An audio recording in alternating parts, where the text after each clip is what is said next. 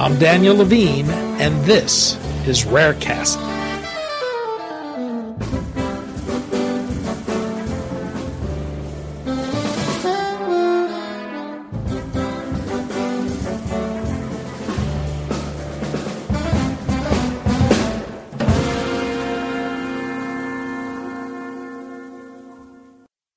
The International Fibrodysplasia Ossificans Progressiva Association focuses on a rare genetic disorder, but it has had great success in stimulating research, engaging with industry, and helping advance needed therapies.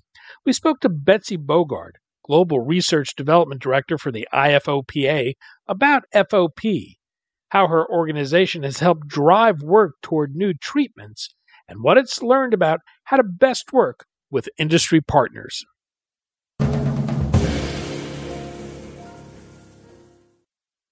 Betsy, thanks for joining us. Yes, glad to be here. We're going to discuss a rare and debilitating disease known as fibrodysplasia ossificans progressiva, or FOP, and how your organization has been successful at building relationships with industry to develop treatments. Perhaps you can begin with the disease itself. What is FOP? How many people does it affect? How does it manifest itself and progress? And what treatment options are available today? Sure. FOP is an extremely rare and severely disabling genetic condition. It is caused by a mutation in a gene known as ACVR1. It's part of the TGF-beta pathway.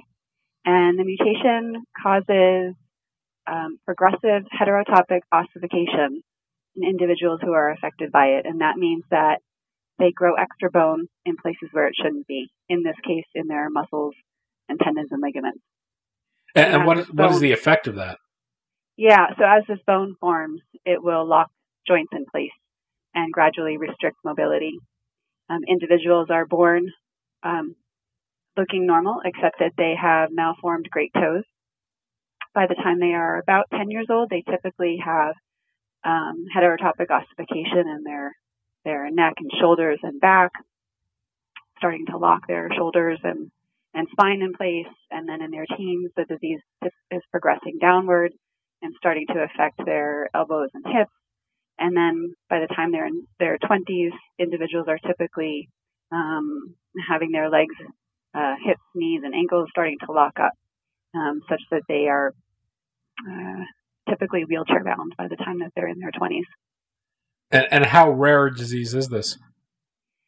We estimate the prevalence is between 1 in 1 million and 1 in 2 million. And we know of about 800 individuals living with the disease worldwide. And are there treatment options today? There are not yet. Right now, there are some palliative measures that can be taken, particularly when individuals are experiencing episodic flare-ups of the disease, which are painful swellings that can precede heterotopic ossification. But we are very encouraged by a number of meaningful therapies that are in development.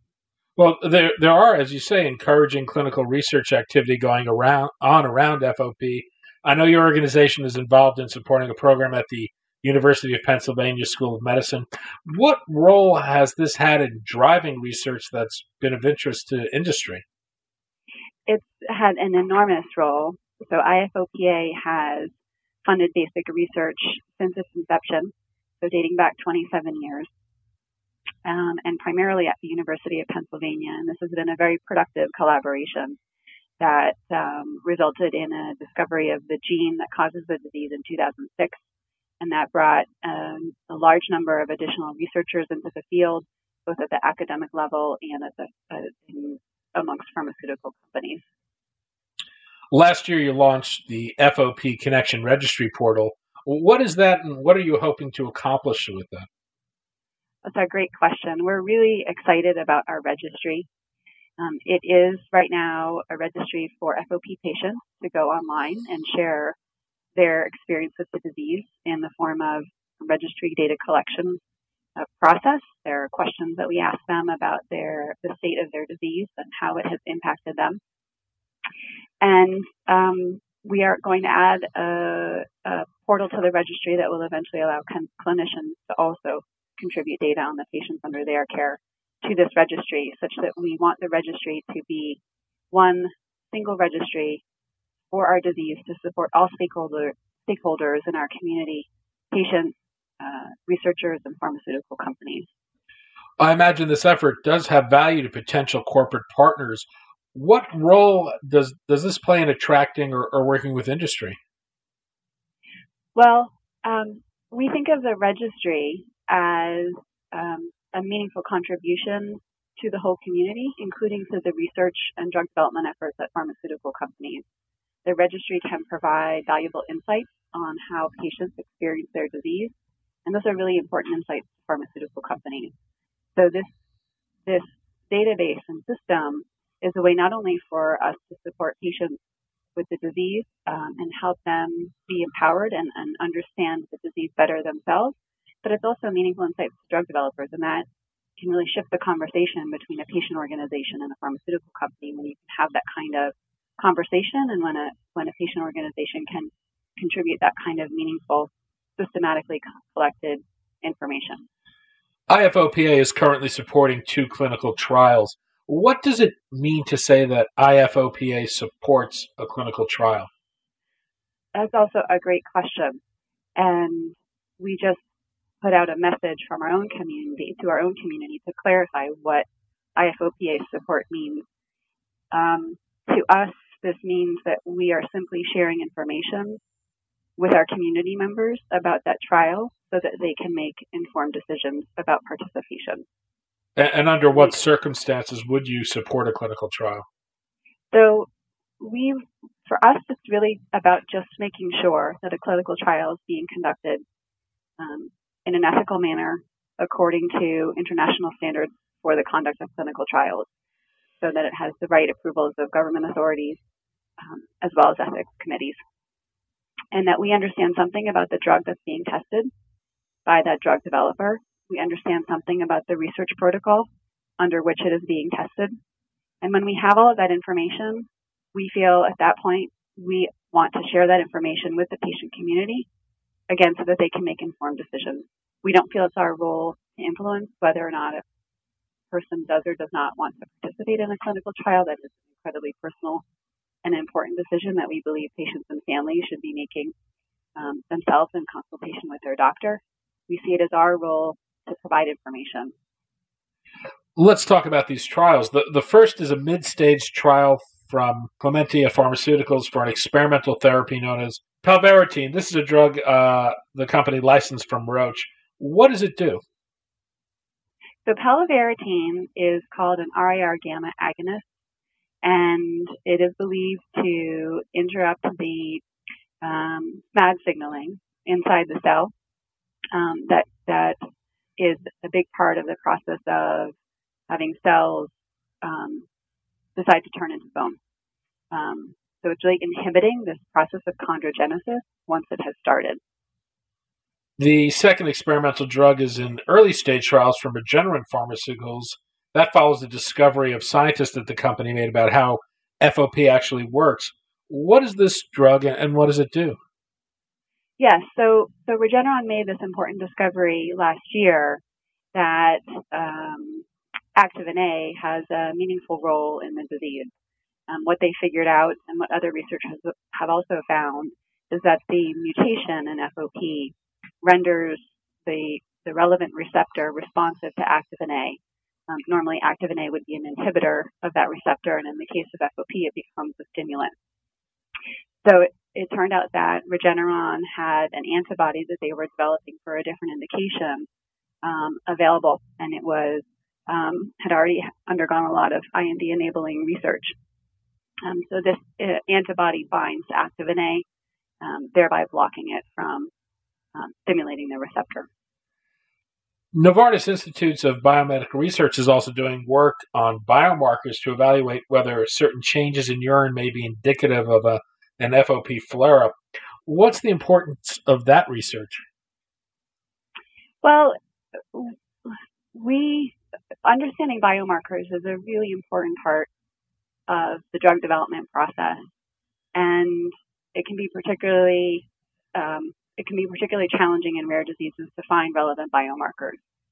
So we would love for that research to help pinpoint a biomarker that is correlated with these episodic disease flare-ups, or in some way either indicative or predictive that bone is going to form in individuals with FOP.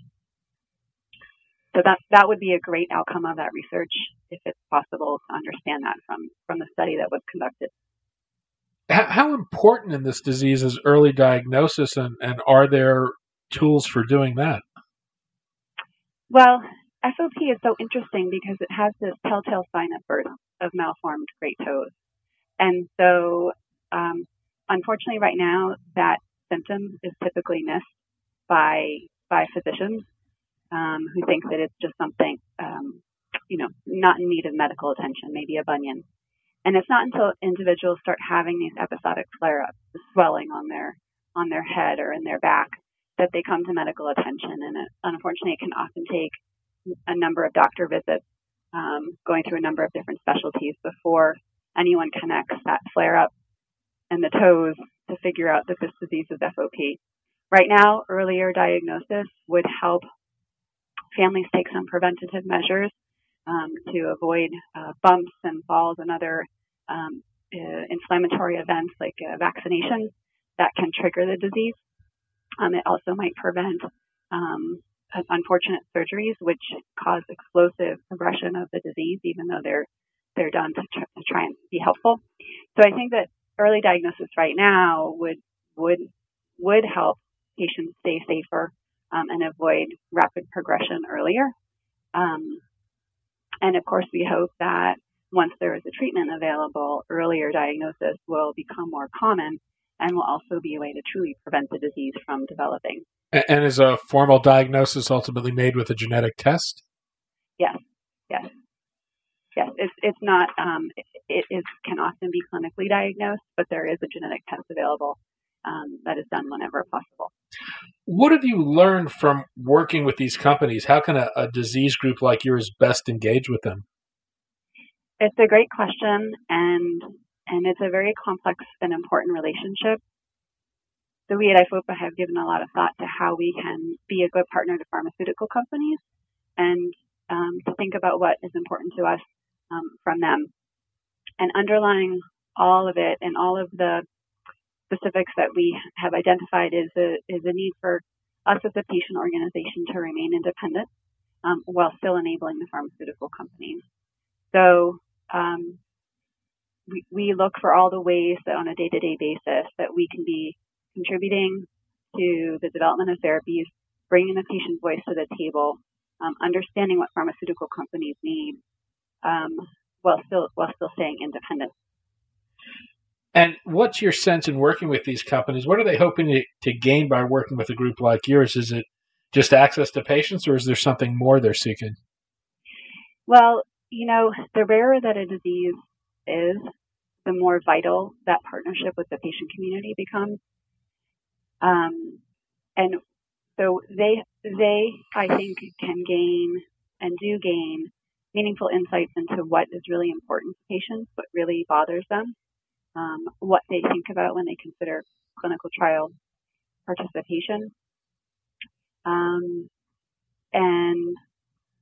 so I think, to me, what they gain helps them all along the way, from the very beginning of drug development, before you're in clinical trials, in terms of helping to inform the design of clinical trials, and then helping them understand what may or may not work in terms of recruiting for trials, and even later helping them understand how a company can best meet the needs of the patient community once the drug is available, and also help that company reach all the patients that are out there, because of course everyone wants all patients to receive treatment, and a patient group has an important role to play in helping to connect patients and be an avenue for communication.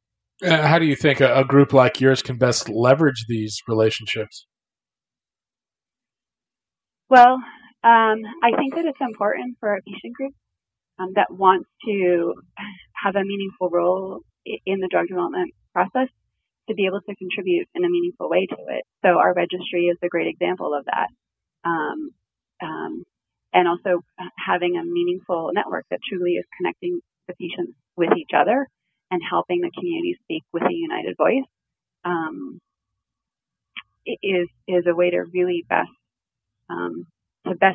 be in that space and make a difference. Yeah.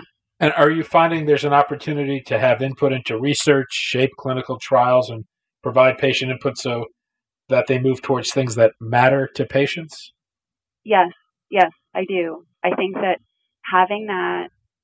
establishing a good relationship for a pharmaceutical company to establish a good relationship with the patient group early on does provide the opportunity for meaningful dialogue that has already, in our experience, shaped aspects of clinical trial design.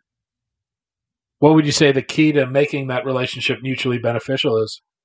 So I think it has to be respectful on both sides. There needs to be transparency. I think there needs to be clarity on both sides about what does and doesn't work for each party, and about how everybody wants to interact. How do you want to exchange funds? How do you want to provide input? How do you want dialogue to flow? And I think, like any relationship, it's important that the relationship be built all along the way, not just when somebody needs something, but that the relationship is there so that the lines of communication are open. And there's always an opportunity to have dialogue, even if it's informal, and just understand where the other party is at and what's happening with them. Betsy Bogard, Global Research Development Director for the International Fibrodysplasia Ossificans Progressiva Association. Betsy, thanks so much for your time today. Thank you.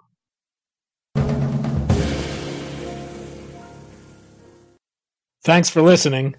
For more information about rare disease and to connect to the rare disease community, go to globalgenes.org. To keep up on the latest news and trends affecting the rare disease community, be sure to visit raredaily.org. You can subscribe to the Rarecast RSS feed through raredaily.org or through SoundCloud, iTunes, Stitcher, or your preferred podcast manager. The Rarecast is produced for Global Genes by the Levine Media Group. You can also find our podcast, The Bio Report, on these popular podcast sites. Our theme music is composed by Jonah Levine and performed by the Jonah Levine Collective. We'd love to hear from you. Drop us a note at danny@levinemediagroup.com.